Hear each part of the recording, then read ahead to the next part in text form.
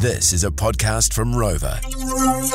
Rex Today. With NetSpeed. Internet solutions for everyone and their dog. All right, being a Friday, of course, we're going to chat a bit of sport. Our man Hamish Mackay standing by. G'day, Hamish. How you doing? Don, good morning to you. Coming to you from the mighty Manawatu, where I was actually at the race group. They opened their new synthetic racetrack at Awapuni.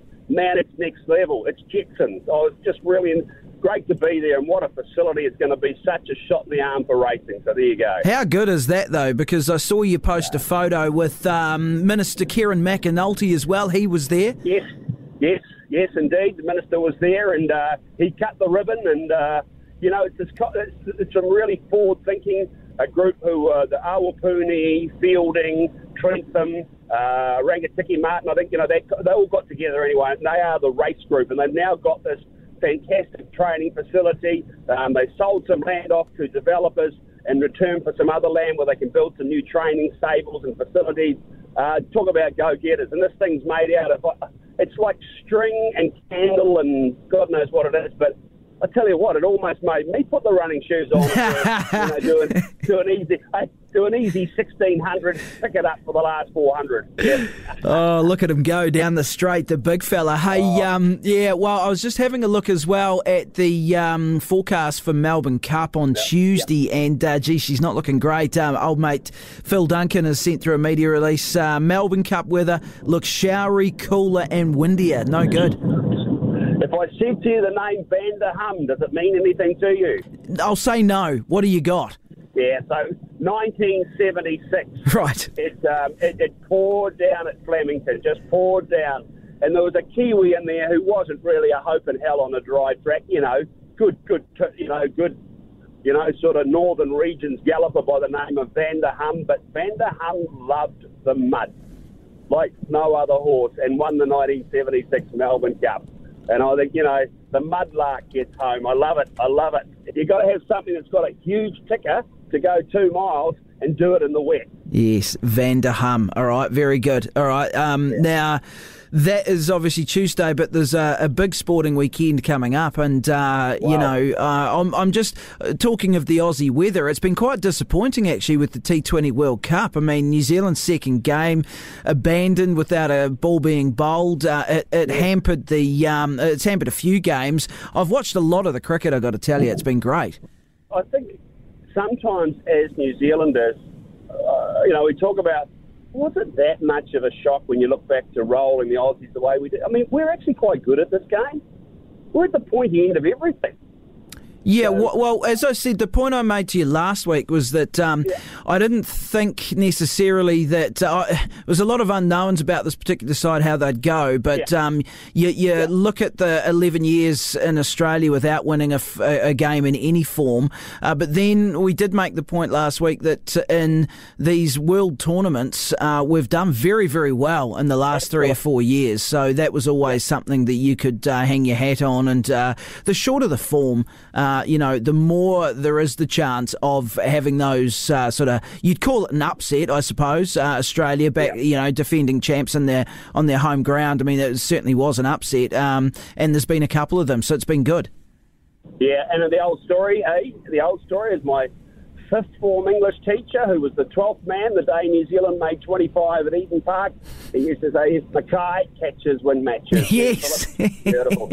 Well, there's been some stunners from a lot of sides. I've seen some great catches so far throughout this tournament. There's been a couple of shockers as well. There's a poor joker last night playing for Zimbabwe called Pringle, and man, he had one of the most torrid times in the field of anyone I've ever seen. It was just one of those things where the ball just kept following him, and it just nothing would stick. It was awful. But we've got the cricket that's against Sri Lanka tomorrow night, 9:00.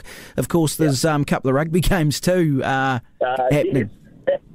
With a little bit of a timing malfunction. I was interested. I see Louisa Walls come out and called it sexist. I don't think it's sexist. It's just dumb. Well, it's just a mistake. They just didn't consider it. They just didn't factor it in when they were putting the schedule together. Yeah, whether that's arrogance, whether it's whatever it is, you would have thought they would have been able to do that. I definitely stand by that. I think it was a stupid, dumb mistake. And look, reality is, I'm not too sort of fizzing at the bung about the All Blacks playing Japan, to be honestly.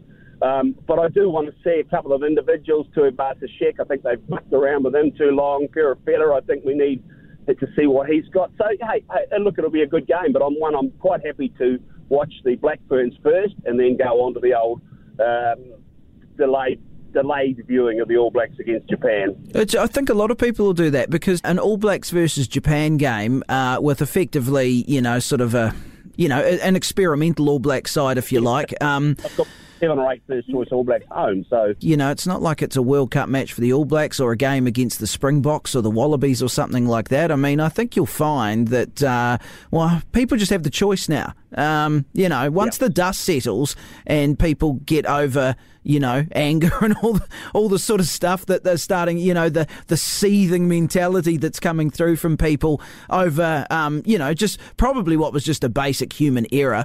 Once people get over that, I think you'll find a lot of people will probably watch the quarterfinal live and then, as you say, probably watch a replay or whatever from the All Blacks. But if they choose to watch the All Blacks over the Black Ferns, then, I mean, that's up to people to do, isn't it? I mean, Vote with your remote, do what you want. Yeah, exactly. Yeah. You got the choice. It's a nice choice. I'm looking forward to this quarterfinal. I think the Welsh will be better. They'll certainly be improved. We'll have the sort of the nerve factor. The expectation is building, although we shouldn't get away from the fact that the French and the English are still the two teams to beat here, and we're getting better by the week. I hope there's not a whole lot of sort of venting or huffing and puffing if we don't go through and win this tournament. I think we've got the team that might get up on the day, but let's just all keep it in context and enjoy the moment. Live in the moment. Fantastic. Yeah. Oh, hey, the Kiwis are playing too, aren't they? Kiwis, got the rugby. See, the Rugby League World Cup's going on. I mean, isn't it interesting because it is playing sort of second or third fiddle, isn't it, behind the cricket and the Women's Rugby World Cup? So never mind the All Blacks. Well, it always happens with the Rugby League World Cup. So we've played Lebanon, we've played Jamaica, we've got the Irish. I mean, yeah. So that's 7:30 a.m. There's no scheduling clash with that one. No, you're free to watch it. You don't even... Yeah, exactly. As always, great to talk to you. We'll be listening with bated breath to Rex over the weekend. You'll have your new mate, Kieran McAnulty, in there, I would have thought, would you? Racing, fresh from having dinner together at the Awapuni. Wow. Yeah. Look at you, moving and shaking. Good man. Got a bit of insight too. Righty up. Good on you.